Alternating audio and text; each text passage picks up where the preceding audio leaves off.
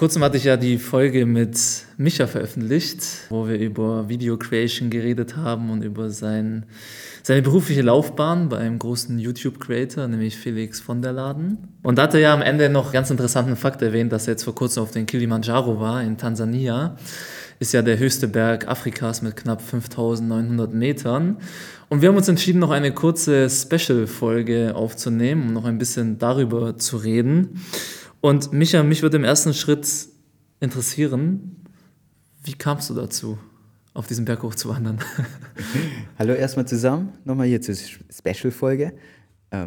Ja, das ist eine mega spannende Frage, weil ich hatte es nie vor. Also mein Plan war nie, den Kilimandscharo wirklich zu besteigen. Und dann sitze ich da Silvester 2022, also jetzt vor knapp 5-6 Monaten, saß ich hier mit meinen Freunden zusammen und habe eine Instagram-DM gekriegt. Da hat mir ein Bekannter,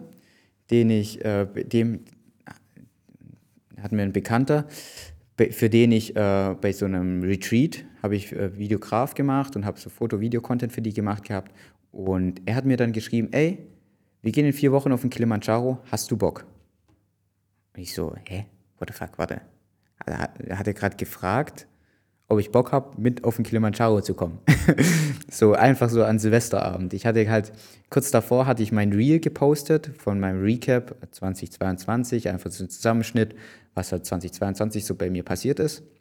Und da hatte ich auch so eine Szene drin, weil ich gern Bergsteigen gehe, wie ich halt gerade über einen Gletscher laufe. Und das hat er gesehen anscheinend und meinte, ja, es wäre doch cool, wenn du auch dabei wärst.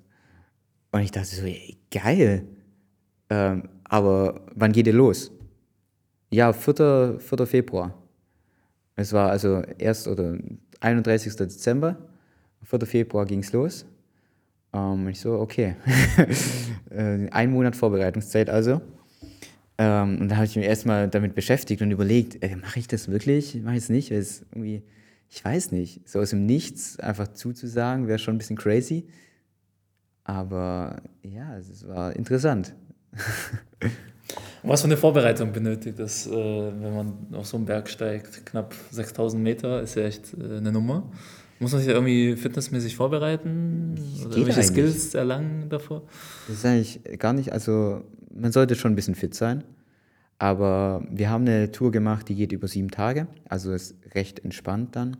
Dann machst du jeden Tag nur so knapp 500 bis 1000 Höhenmeter und dann kann dein Körper sich ganz gut akklimatisieren und die Strecken sind auch nicht zu lange. Das schafft eigentlich jeder, der einigermaßen fit ist.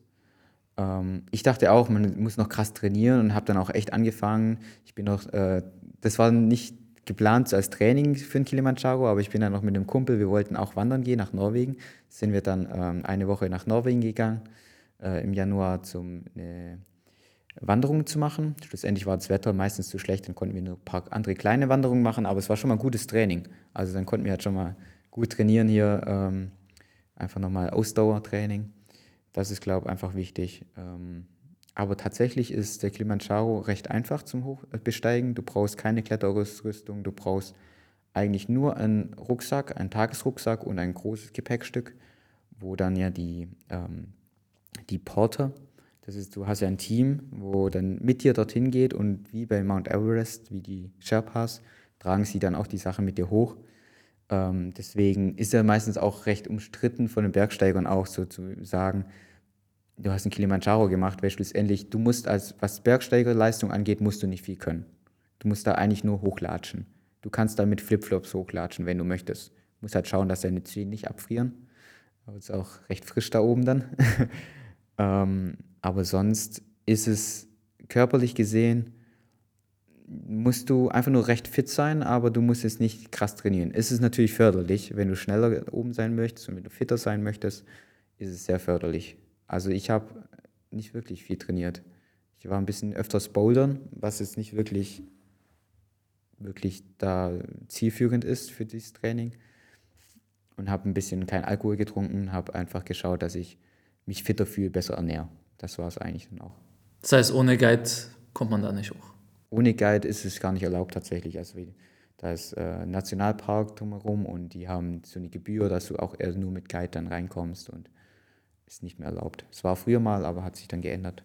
Und wie sieht es dann mit Verpflegung aus? Nimmst du das mit im Rucksack oder gibt es dann da Stationen, so wie zum Beispiel beim Mount Everest im Basecamp, wo man dann übernachtet? Also wie ist das? Verpflegung und Übernachtung? Also wir sind mit dem Team angereist also 5 Personen sind hochgelaufen, also ich mit anderen 4 Leuten. Und wir hatten ein Team von 25 anderen Personen, die mit uns das gemacht haben, die sich eigentlich nur um uns gekümmert haben. Also war ein Koch dabei, da war ein Team dabei, die einfach nur die Porter eben, die einfach nur für dich das ganze Gepäck hochschleppen, das ganze Essen, dann extra auch zu Quellen laufen, um für dich dann Wasser zu holen. Also die sich wirklich einfach, das ist deren Arbeit, dass sie dich dann so gesagt auf den Berg bringen. Und da waren es dann einfach insgesamt, waren wir dann 7 Camps, 6 Camps. Und genau, da läufst du von Camp zu Camp und dort gibt es dann ein bisschen Infrastruktur, also vielleicht mal so ein Plumpsklo. Und ansonsten eigentlich nichts. Das heißt, alles bringen die mit. Zelte, Kochtöpfe, alles. Also selbst, wir haben auf 4000 Metern Höhen, haben sie noch Pizza für uns gebacken. Ich weiß nicht wie. Verrückt. Also was für ein Luxus du mittlerweile auf diesen Reisen haben kannst, ist sehr interessant. Manche würden sagen, auch sehr fragwürdig, kann man diskutieren. Auf jeden Fall ist es beeindruckend, was die für einen machen dort. Es ist ja wenigstens cool, dass es nicht so krass touristisch ist, dass da oben jetzt eine Hütte mit Küche und normaler Toilette ist, in der man kochen kann und Stromversorgung, sondern dass es trotzdem so ein bisschen abenteuerlich ist, oder? Ich glaube, da kannst du auch dir selbst entscheiden, wie du es haben möchtest. Also es gibt da verschiedene Routen. Wir haben zum Beispiel eine geführt, da war nicht ganz so viel. Es gab zwar meistens so eine Hütte, aber wir haben da immer im Zelt geschlafen. Aber selbst, du kommst auf den Gipfel, du hast WLAN. Okay, krass. Ich nehme alles wieder zurück. Ich hatte die ganze Woche da in Tansania hatte ich nie irgendwie Internet. Dann gehe ich auf den Kilimandscharo, komme da oben an, habe WLAN. Das hat mich echt überrascht. An welchem Tag kamt ihr an? Wir kamen am 6. Tag. Am 6. Tag erst oben an. Ja. Aber die Tour ging doch nur 7 Tage erst. Richtig. Das heißt, man ist ein paar Stunden wahrscheinlich oben und dann läuft man direkt den gesamten Weg zurück am nächsten Tag, oder? Mehr oder weniger. Du läufst am selben Tag, läufst du dann gleich wieder von 5890, läufst du direkt wieder runter auf 3500. Mit einem kleinen Zwischenstopp für Mittagessen, wieder im Basecamp, also auf 4700 Metern. Aber dann läufst du dann nochmal die 1200 Höhenmeter noch voll runter. Und dann am letzten Tag läufst du dann nochmal 20 Kilometer zurück und den Rest voll runter auf 1500 Meter circa. Also ich würde sagen, das ist auch irgendwie das Härteste dann an dem Gipfeltag und dann wieder das Runtergehen. Dann bist du eh schon erschöpft und dann musst du nochmal 2000 Meter absteigen. Das ist schon heftig. Da war ich auch wirklich an meinem körperlichen Limit tatsächlich, wo ich gesagt habe, ich war noch nie so fertig in meinem Leben körperlich als an diesem Punkt. Krass. Ist dein Knie noch gesund? Ja, tatsächlich, das Knie geht gut. Das war ganz schön, da war so Schotter. Und kennst du das, wenn man so im Schotter so runterläuft? Das ist wie so Treppensteigen, so ganz angenehm. Und so konnte man tatsächlich die ersten 1000 Höhenmeter vom Gipfel über so ein Geröllfeld absteigen.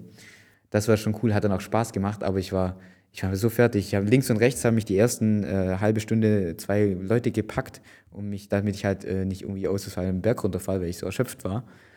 Also schon crazy.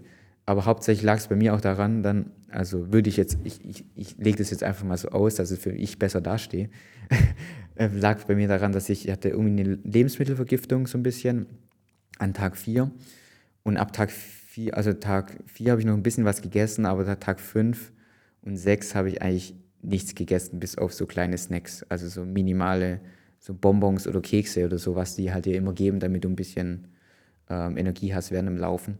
Sonst habe ich einfach nichts essen können, weil ich einfach, hatte halt Durchfall und weiß nicht, war nicht so super.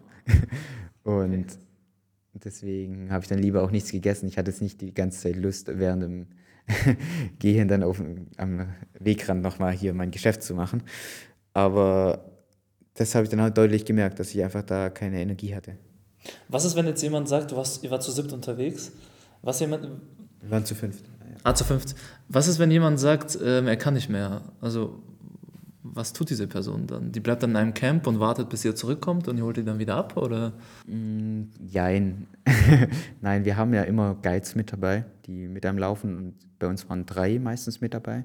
Einmal der Hauptguide und dann noch 2 Assistant Guides. Und das heißt, wenn einer nicht mehr kann, man nimmt als erst eine Gruppe, also nimmt man Rücksicht, das muss man natürlich davor auch absprechen, wie macht man es. Gerade beim Gipfel, wie ist es, wenn einer nicht kann. Wir hatten das große Privileg, dass schlussendlich jeder hatte einen einzelnen Guide beim Gipfel, sodass wenn einer mal nicht mehr könnte, wirklich nicht mehr können würde, könnte der mit dem Guide zurückgehen. Aber bei uns haben es dann schlussendlich alle geschafft tatsächlich. Wenn halt jemand eine Pause gebraucht hat, hat man gemeinsam die Pause gemacht. Bei uns war es ja kein Wettbewerb. Es ging ja einfach nur darum, dass wir als Gruppe, es war eine Gruppensache für mich zumindest, dass wir da als Gruppe das zusammen machen, das Abenteuer machen, weil es eigentlich auch eher der Weg ist, das Ziel. Und deswegen war das auch eigentlich ganz entspannt und wir wussten, wir ziehen es gemeinsam durch. Wie kann man sich denn den Gipfel vorstellen? Ist es so wie beim Mount Everest, dass es nur ein kleinerer Punkt ist, man muss Schlange stehen, bis man mal hochkommt? Oder ist da oben dann auch so touristisch errichtet ein ganz großer Platz, wo man sich Hier so Café, Restaurant, nein. Nein, das meine ich nicht, sondern halt einfach schön hingerichtet mit Bänken und so weiter. Also wie kann man sich das vorstellen? Ja, weil der Kilimandscharo ist ja ein Vulkan, also nicht mehr aktiv, aber es ist ein Vulkan. Deswegen gibt es oben einen großen Krater und halt einen großen Grat, wo man entlang laufen kann. Und da gibt es halt irgendwo auf dem Grat, ist halt der höchste Punkt. Das heißt, da ist gar nicht schmal oder irgendwas, es ist einfach ein großer, breiter Weg, recht einfach, wie eine Autobahn gefühlt, wo du halt gut entlang laufen kannst. Und zu der Zeit, wo ich dort war, war echt nicht so viel los. Also du siehst dann ab und zu Leute, die entgegenkommen, die echt fertig aussehen, wo du denkst, oh Mann, was mache ich hier gerade? Will ich auch so aussehen wie die Leute gerade? Aber dann oben auf dem Gipfel ist also ganz entspannt Fläche, wo du stehen kannst, Bilder machen kannst, sind ja die Schilder. Und dann, ich weiß gar nicht, auf dem Gipfel waren wir auch nicht lange, da waren vielleicht eine Viertelstunde, 15 Minuten, 20 Minuten. Und dann läuft man einfach wieder runter. Aber ich sag mal, das ist oben so ein großes Plateau ab 5600, 5700 Meter. Und ab da ist dann echt einfach nur noch Wegstrecke machen und ein bisschen nach oben, die letzten paar hundert Höhenmeter. Wie ist die Luft da oben? Auch schon ein bisschen dünner? Oder? Sehr dünn. Sehr dünn. Also du läufst, als würdest du, wie läuft man denn? Also sehr, sehr langsam. Also du machst einen Schritt und atmest schon so sehr, dass du denkst, du bist gerade Marathon gelaufen gefühlt. Also ich hätte nie gedacht, dass es so krass ist. Also ich war schon davor auf 3500 Metern, habe es dort auch schon so gemerkt, okay, ja, mein Puls geht jetzt so schneller hoch. Ich kann mich nicht mehr so einfach jetzt irgendwie kurz einen Sprint machen. Aber dort ist halt, du machst eine schnelle Bewegung und du merkst direkt, wie dein Kopf einfach wehtut, die Kopfschmerzen direkt kommen. So war es bei mir zumindest. Es war schon krass. Also ich finde, das unterschätzt man sehr, diese diese Höhe. Krass. Wie sieht es mit den Temperaturen aus, tagsüber als auch nachts? Man fängt ja unten an, dort ist ja ein bisschen tropisches Klima, da ist schön bei 30 Grad, ganz normal. Und dann oben auf dem Gipfel kann es dann schon auch mal -5, -10, -15 Grad haben. Das ist dann schon frisch. Das heißt, du musst eigentlich alles dabei haben. Du hast von einer kurzen Hose, T-Shirt bis einfach lange Hose, lange Unterhose, also ganze Sachen für -10 Grad und so. Vor allem, du bist ja nicht in Bewegung. Du läufst zwar, aber du wirst nicht ins Schwitzen kommen, weil du so langsam läufst, sodass du eigentlich dir muss immer warm sein, trotz dass es windet mit Minusgraden. Und das ist, glaube ich, eine Sache, die man auch unterschätzt bei der Kälte. Wenn man einfach sich wirklich nur langsam bewegt, ist es einfach wie wenn man die ganze Zeit nur in dieser Kälte sitzen würde. Und so musst du dich dementsprechend eigentlich dann auch anziehen. Und was habt ihr abends dann immer gemacht? Sag jetzt bitte nicht, es gab Animationprogramm. Ich kann schon fast sagen, es war so ähnlich. Oh nein. Es tut mir leid. Es war unterschiedlich, aber meistens war es recht schnell, dass man halt dann gegessen hat und dann ist man schlafen gegangen und hat man vielleicht einmal noch Karten gespielt gemeinsam. aber hauptsächlich die Zeit gemeinsam. Ja, man hat noch coole Gespräche geführt. Der Guide hat am Abend immer noch kurz Feedback gegeben, wie war es heute, was war gut, was war schlecht, was erwartet uns morgen. Einfach so ein bisschen da eingeführt. Ähm, und ja, gab schon so immer so, man kommt an, man singt gemeinsam. Ähm, Das ist einfach dieser afrikanische Spirit auch so ein bisschen, dieses ganze Tanzen, Singen und so, gute Laune, auch während dem Gehen. Man kann es ja Animationsprogramm nennen. Also es hat einen schon angespornt und motiviert auf jeden Fall.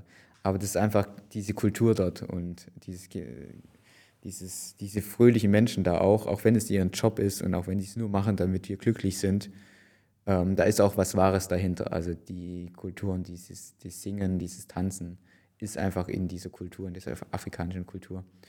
Und das ist schon sehr cool. Und es war schon so ein bisschen ein Animationsprogramm, würde ich sagen. Ich finde, es gibt halt immer zwei Seiten. Auf der einen Seite, klar, beschwert man sich, dass es halt zu touristisch ist. Auf der anderen Seite darf man halt nicht vergessen, dass sehr viele Menschen rund um diese Touren halt davon leben und das denen ihr Lebensverdienst ist. Und ich finde, deswegen sollte man das auch nicht zu kritisch sehen, weil Ja, da ist ja wahrscheinlich sehr, sehr viel Tourismus und da fließt ja auch wahrscheinlich viel Geld. absolut. Also dort ist eine Haupteinnahmequelle ist definitiv der Tourismus, würde ich behaupten. Ist so. Und die Leute machen es auch, weil es macht ihnen auch Spaß. Du kannst diese Arbeit auch nicht machen, wenn es dir keinen Spaß macht. Ich meine, wer klettert zum Spaß 6000 Höhenmeter hoch? Also das macht ja keiner. Du machst es erstens klar, sie machen es, weil es gutes Geld ist. Gerade die Porter, die sind natürlich, können meistens auch kein Englisch, sind wirklich einfach nur da und arbeiten, machen richtig harte Arbeit, tragen hier 20 Kilo oder so den Berg hoch, weil sie da vielleicht ein bisschen besseres Geld verdienen wie irgendwo sonst. Aber die meisten dieser Leute wollen auch später Guides werden und lieben den Kontakt mit den Kulturen, lieben den Austausch mit den Touristen, lieben einfach dieser kulturelle Austausch, dieses neues Lernen, neues Sehen, auch einfach durch den Menschen an Kontakt. Ähm, und definitiv, ohne den Tourismus wäre das Land auch schon lange nicht so weit entwickelt einfach. Das darf man nicht vergessen. Aber natürlich muss man halt auch einfach schauen, wenn man so eine Tour zum Beispiel bucht, wo bucht man sie, wo geht das meiste Geld dahin? Wird es nur eine europäische oder amerikanische Agentur, nimmt da 70% vom Geld und nichts bleibt da hängen? Das ist, glaube ich, ganz wichtig, dass man da halt sich darüber informiert. Aber grundsätzlich würde ich sagen, also kann man gut dorthin gehen und das machen. Du solltest halt dir überlegen, wie du das buchst und was du da machst. Darf ich dich fragen, was die Tour gekostet hat? Also jetzt ohne Anreisekosten, ohne Flugzeug und so weiter, also nur die reine Tour? Ja, also für mich hat die Tour 2200, glaube ich, gekostet, die reinen 7 Tage. Und das fand ich eigentlich voll okay. Also es ist ultra viel Geld für das eigentlich, dass es nur 7 Tage ist. Es geht auch definitiv günstiger, aber für das, was wir eine coole Truppe hatten, wo ich weiß, dass auch zum Beispiel das Geld, Anteile davon auf jeden Fall an eine Schule gespendet werden, die ähm, der Inhaber der Touragentur, wie nennt man es jetzt? Tourismusagentur, ja, der Tourismusagentur hat, er kommt auch aus Tansania und den kennen wir auch dann recht gut jetzt mittlerweile, ähm, dass das Geld auf jeden Fall in guten Händen ist und er das fair verteilt. Und deswegen habe ich da auch gern das Geld dann so gesagt ausgegeben, auch wenn ich wusste, klar, es ist viel Geld für die 7 Tage, aber andererseits war es auch eine Erfahrung, wo ich jetzt nicht missen würde, wo ich sage, da ist eigentlich Geld dann auch irgendwie egal. Okay, cool. Gibt es da jetzt noch zum Schluss irgendeine Story, die du teilen möchtest von dieser 7-tägigen Reise? Also ich würde sagen, grundsätzlich, was mir da am meisten hängen geblieben ist einfach, es kommt nicht wirklich drauf an, ob du jetzt da oben ankommst oder nicht. Es waren wirklich, der Weg ist das Ziel, so einfach, so dumm es klingt, so gut es klingt, wie auch immer. Es war definitiv so und der Austausch mit diesen Leuten da, mit denen ich unterwegs war einfach so genial. Ich habe sehr viel gelernt. Ich war mit 2 Indern und einem Ungarn und einer aus Hongkong unterwegs. Also auch sehr Multikulti und dann hat man einfach sehr viel nochmal voneinander gelernt. Und es war einfach eine geniale Zeit, 7 Tage so zusammen. Und dann auch natürlich die tansanische Kultur, dann einfach noch diese afrikanische Kultur kennenzulernen. Und ja, es war einfach für mich das erste Mal so richtig Afrika und für mich einfach auch ein Erlebnis, das ich niemals vergessen werde, was ich einfach, auch die Freundschaft zu den Menschen, mit denen ich dort war, sehr geprägt hat. Und mir war es eigentlich egal, ob ich jetzt da hochgekommen bin oder nicht. Es war einfach diese Zeit da gemeinsam zu machen, war cool. Das war einfach geil. Geile Erfahrung. Ja, cool, jetzt hast du auf jeden Fall mein Interesse geweckt. Und vielleicht mache ich mal Remote Work da oben, wenn es da WLAN gibt. Ja, kannst du mal überlegen. 6 Tage Urlaub und dann 1 Tag Arbeit und dann wieder runter. So kann man es auch machen. Ich glaube, es wird gut kommen im Videocall.